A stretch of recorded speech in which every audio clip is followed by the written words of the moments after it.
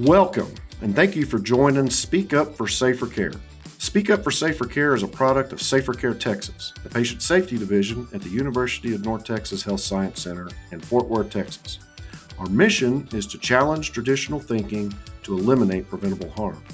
Speak Up for Safer Care illuminates gaps in care, process, or design that lead to preventable harm in all healthcare settings. I'm your host, John Sims, Director of Safer Care Texas, and joining me is our co-host, Leanne Cunningham, Strategic Operations Assistant Director. Good afternoon, everyone. Today is a special day. We have Brad Newsom, and this is American Heart Month. And Brad is our first patient who's going to share an experience that he had recently. Brad holds a Bachelor of Arts and a Master's in Business Administration. He has 30 plus years in healthcare in various capacities: hospital supply chain, hospital pharmacy, medical device, sales, marketing, and sales leadership and management. Currently, he's the U.S. Director of Sales for a leading medical device company with over 15 years of clinical hospital sales and management. He's married with 2 daughters, and he lives in Vancouver, Washington State, just across the river from Portland. Brad, did I miss anything about your background you'd like to share? No, John, thanks for having me. I think that sums it up quite well. Well, thank you again for being here, Brad. So let's start with this. In your own words, can you tell us what happened just before Thanksgiving in 2021? Sure. About a week before Thanksgiving, I woke up in the middle of the night with a really bad pounding headache. I could tell my blood pressure was up for some reason and figured I must have had a bad dream or something. I happened to have a blood pressure cuff in my house that my mother-in-law had left by accident, so I used it to check my blood pressure. It was obviously high, but I figured it must have been dream-induced, so I took some aspirin, took some Tylenol, and after about 20 minutes or so, I went back to bed with no further symptoms.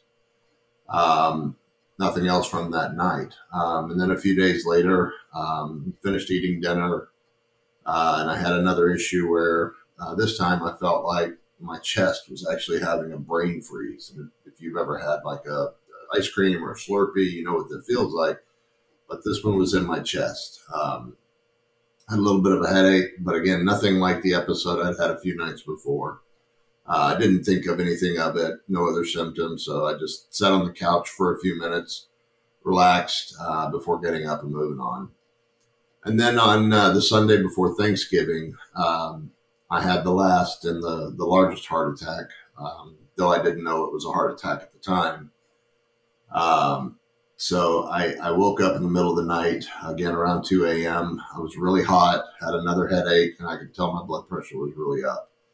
I checked it again, and it was somewhere in the range of like 215 over 150 or something ridiculously high like that. So being ignorant, I followed the same protocol again and took aspirin, some Tylenol, and actually took a half a dose of my blood pressure meds. And after about 20 to 30 minutes, I went back to bed. That next day, I went through my day like I normally would. I had lunch with some family that was in town, did some shopping, and even cooked dinner for my extended family that night. And it was while we were sitting around the kitchen counter talking that I kept checking my blood pressure. And my mother, who had come into town for the holidays, who's a CRNA, she asked me why I kept checking my blood pressure. And I explained to her the symptoms and the why and what had happened a few nights before. And my cousin, who was also in town for the holiday, who's an ER and OR nurse, looked at me with the most conviction and said, "You need to go to the ER immediately." He said it sounded eerily like a heart attack, and it scared me. I didn't think it was, but I decided to go based on the suggestion of my cousin and my mother. So went into the ER. I figured in my mind it was just the stress of the holidays, work, and just life in general. I thought I would go in. They'd look me over and send me home. I got into the ER. They hooked me up, started an IV port. They ran an EKG on me, and it was normal. And I thought, good, I'm on my way home. I can get out of here. Unfortunately, that wasn't the case. They came back with a wheelchair and said I was being admitted for cardiac precautions and enzyme testing to determine if I had a heart attack prior to my arrival. So did the tests, and unfortunately, the doctor came in and told me that my levels were extremely high. At which point they moved me to the cardiac floor to prepare for an angiogram to try and rectify that situation. So unfortunately, I wound up having cabbage bypass and spending 15 days in the ICU. So it was not my best Thanksgiving week by any means, but that's essentially what happened. Well, Brad, I'm thankful that you listened to your cousin and your mom. Um, that's it's interesting. You said that you felt like you were ignorant, and I don't think you're ignorant. I think that you are like, unfortunately, a lot of. I'm the same way. I mean, as a guy, you have some symptoms that you're not really used to having, and you rationalize them away. I'll just do this and that, and it'll be okay, right? Yep. Um, I've never heard anybody describe like a brain freeze though in their heart. That's an interesting description. Yeah, it was just cold. It was interesting, and someone said, "Was it? Did you have tightness, or?" And maybe that's what they mean by the tightness in the chest. But to me, it just felt cold. It literally felt cold. Yeah, and the other interesting thing is that your EKG was normal. Yeah. I'm glad that they listened to your symptoms and did some more digging to determine what was causing your symptoms. I think that's great. How wonderful that you had healthcare professionals in your family right there during this important time to help you get to the hospital to get the treatment that you needed to have. I know that the pandemic has prevented family visitation in a hospital setting. Can you take us through your time in the hospital, Brad? And can you tell us where you received the most support? Wow. Okay, I'm going to try and get through that without crying. Hey, man, take your time if you need to. It's okay. Luckily, due to my severe post-op conditions and the caring support of a nurse named Jenny, who literally lobbied to the hospital administration to have my wife there. She went before the board in the hospital and said that she felt it would be beneficial to my recovery if she were there. Luckily, the hospital granted my wife an special access to my room, my IC room, for the duration of my time to help with my continuum of care. And I will say that between her and some amazing clinicians, I was cared for and received amazing support from both my wife and the staff at the hospital. And I can't begin to tell you what that support from my wife was like, especially hearing about it once I was awake and off the vent. It's truly brought us closer in our relationship. But beyond that, I have to say that the staff at the hospital was so supportive, especially Jenny, who was my initial nurse day after surgery, which was actually Thanksgiving.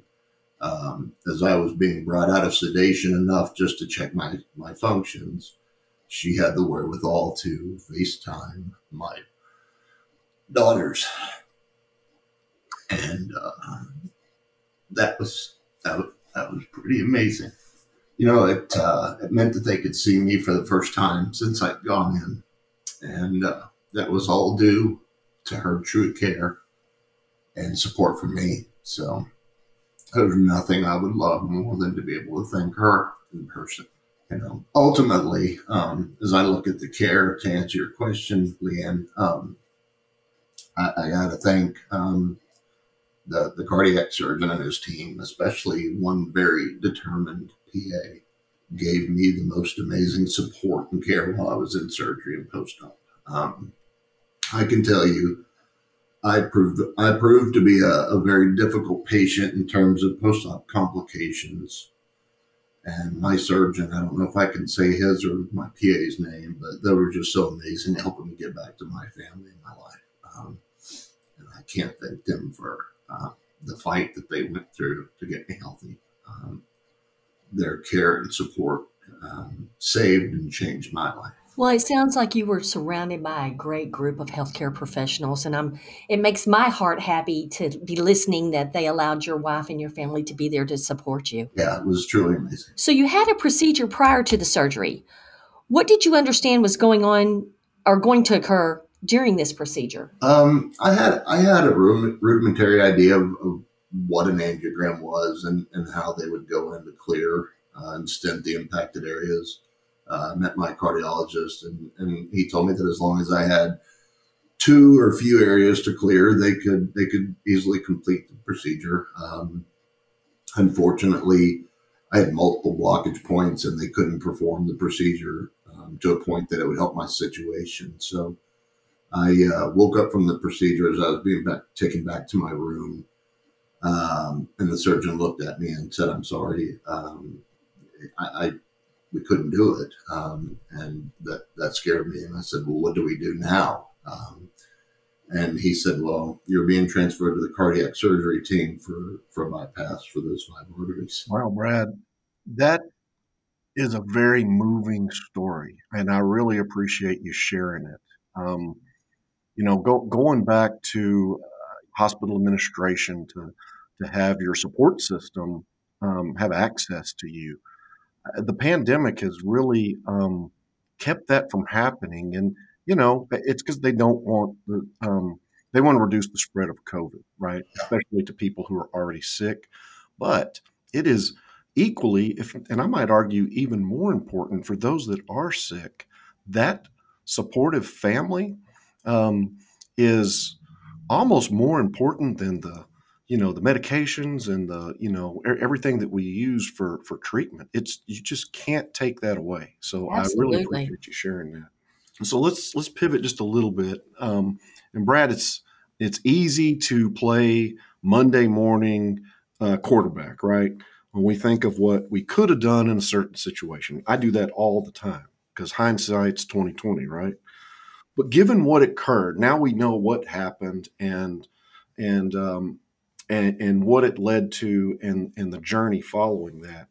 Um, but when you first noticed these symptoms that you, as I said, I would do, rationalized away, what advice would you give others should they develop similar symptoms? First thing I'd say is listen to your body. I would say blood pressure, blood pressure, blood pressure. If you have any symptoms alongside high blood pressure and or high cholesterol, such as headaches, tightness of chest, cold chest like I had, any numbness, go get checked immediately. Don't wait like I did. Don't go to the urgent care. Go straight to the ER. So anything out of the ordinary? Anything out of the ordinary. If it, I think John says it best. It is you. I called it ignorant, and it's just me. I should have listened to my body. I knew something was wrong, but I just kept pushing forward and pushing forward. It'll be fine. I can get through it. But if you have anything associated with those two things, with high blood pressure or cholesterol, I would go to the ER immediately. And I'll say that aside from being alive and getting to see my girls again, one of the most rewarding things for me post-op and in recovery is that I've heard from so many of my friends and colleagues who have changed their habits, eating habits, exercise, but more so many of the guys that I know have gone to get their own hearts checked, get their own updates.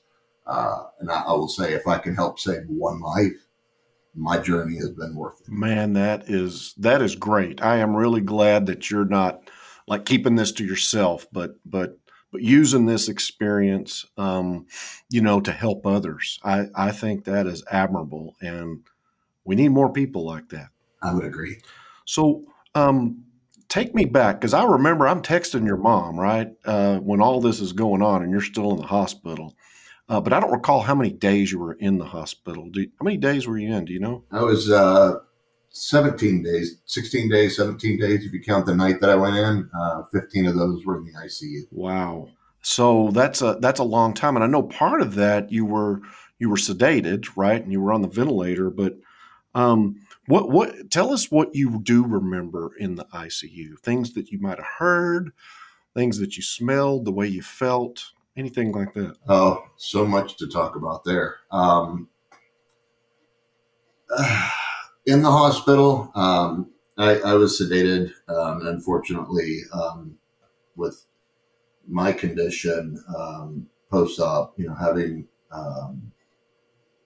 some of the things that I developed while I was there, kidney failure, collapsed lungs. I've had that was a whirlwind of bad things that happened.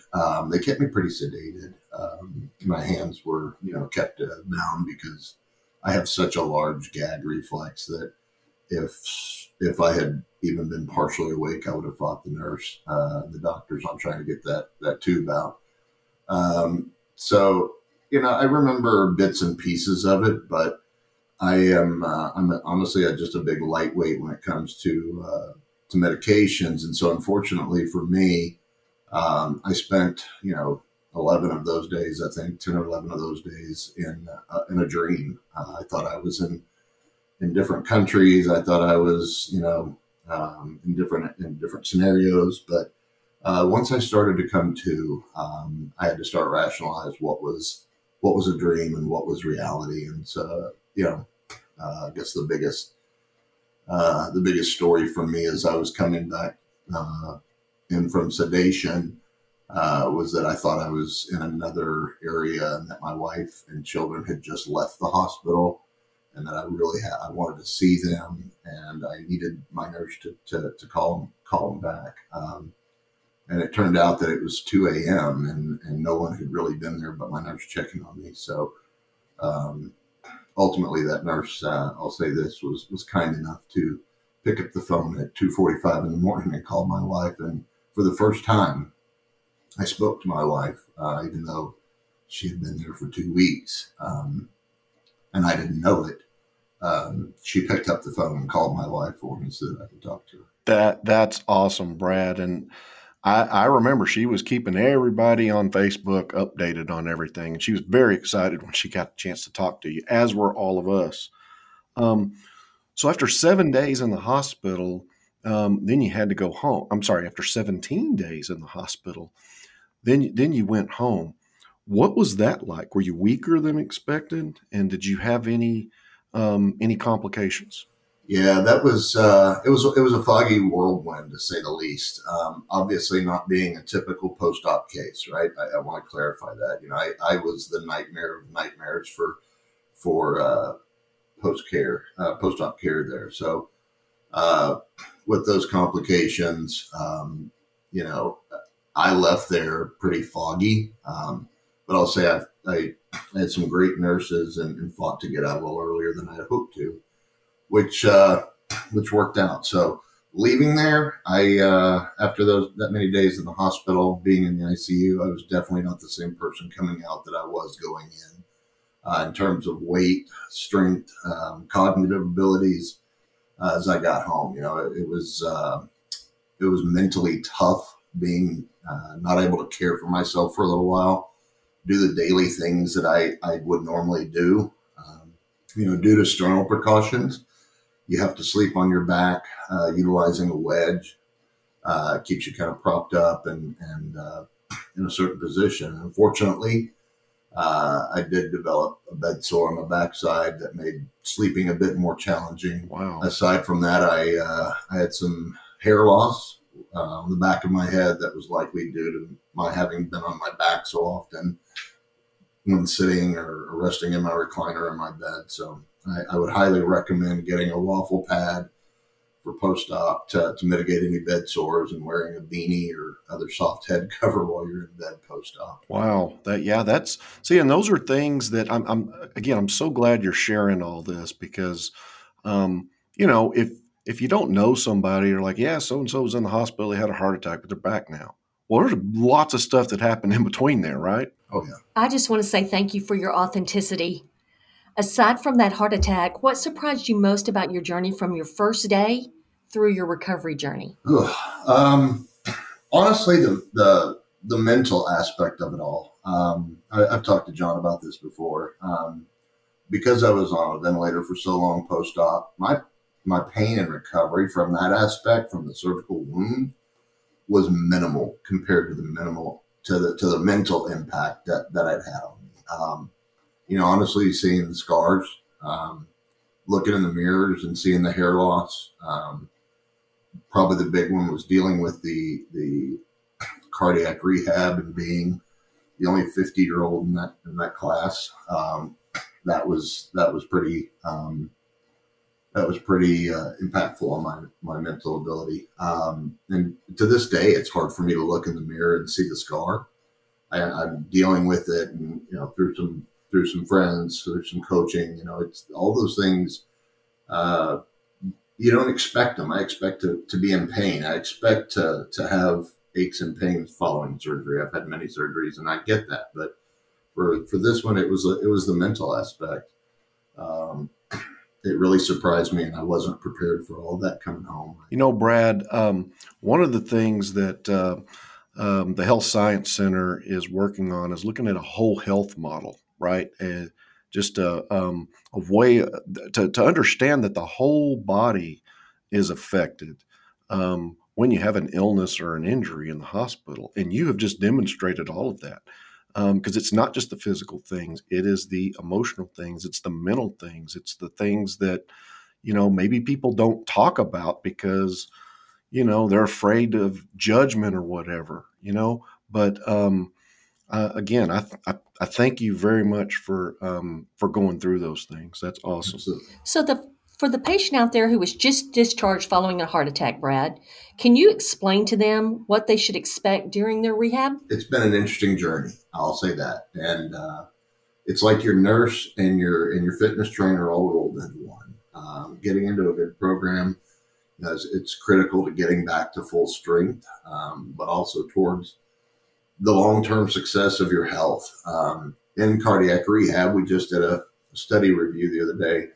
And it shows that you're 50% more likely to have another cardiac incident if you don't complete the program. So I'll say that it may seem difficult at first. It may seem foreign. It may seem impossible. But it's critical to be there. So, but the cardiac rehab in and of itself,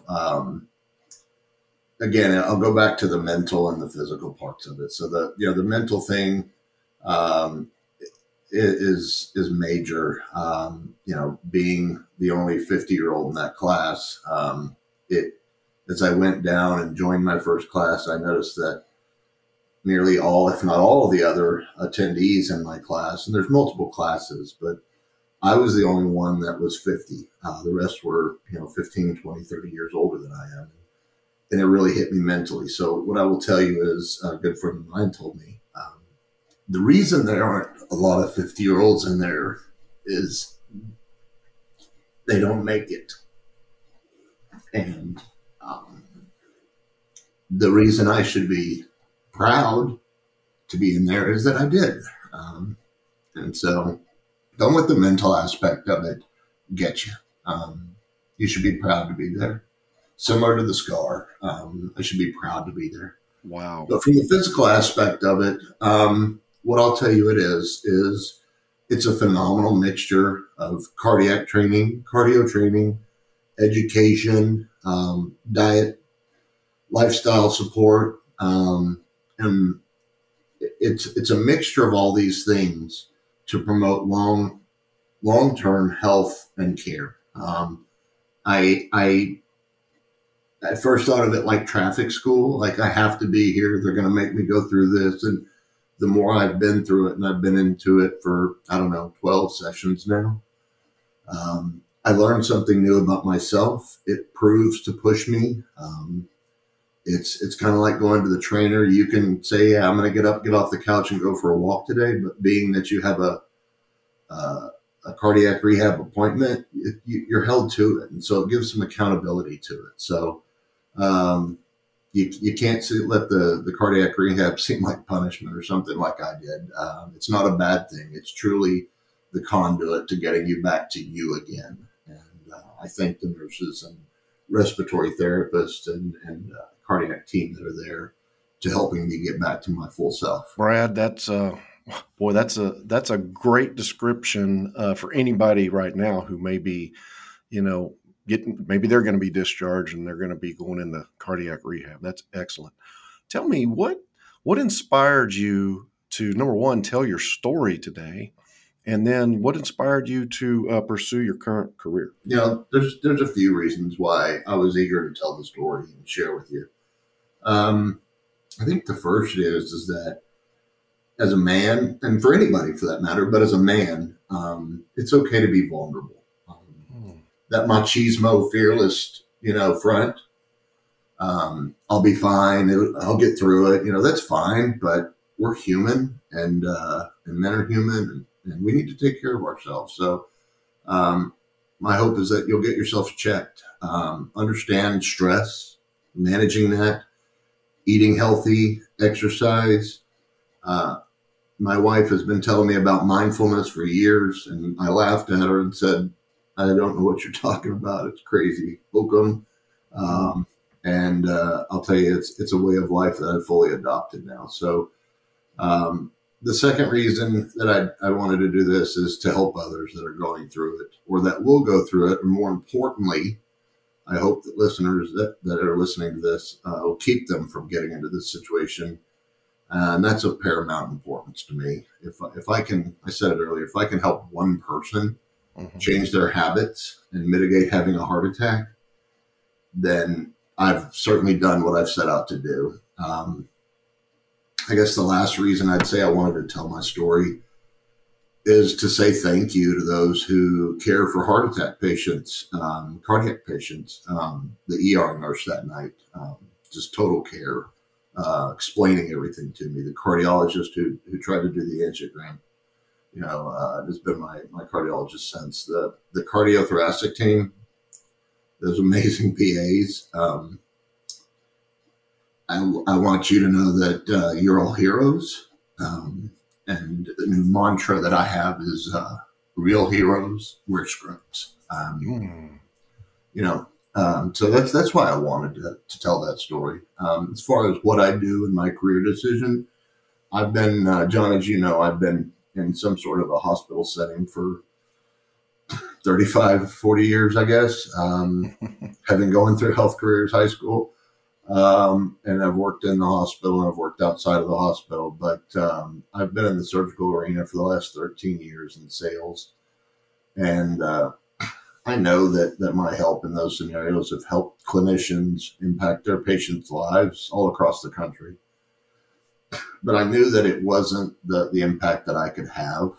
So about 3 years ago, I changed divisions within my company and focused on a much needed area of patient care through nodule identification in patients. This shift is truly how we're going to combat and beat lung cancer. And so having the ability to impact lung cancer as a whole and impact that many patients, it truly inspired me to take on this new role. So that's what's kind of guided my career, is how can I help others? Well, I love your story, and I love your attitude, and it sounds like your passion. I think that's great. Thank you, Brad. Thank you for sharing your story with us today. Thank you also for acknowledging our healthcare heroes that help us through these journeys, such as yours with your heart attack. I also want to say thank you to those who listened today to Speak Up for Safer Care. Speak Up for Safer Care is a product of Safer Care Texas, the Patient Safety Division at the University of North Texas Health Science Center in Fort Worth. We'd like to thank our technical producer, Rob Upchurch. We also would like to encourage you, our listeners, to speak up for safer care. Become an advocate, much like Brad did. Advocate for yourself, your family, and your colleagues. If you're a healthcare worker, a counselor, subject matter expert, former patient or caregiver, and have a patient safety story you'd like to share with us, please be sure it's HIPAA compliant and reach out to us at Safer Care Texas. We want to hear from you. Be our next guest. Please contact us through our website, safercaretexas.org. Also, follow us on Facebook, Twitter, Instagram, and LinkedIn at Safer Care Texas. Please tune in to our podcast next week where we'll talk with Dr. Jeff Beeson about managing psychological stress during emergencies. Thanks again for listening, and as always, speak up for safer care.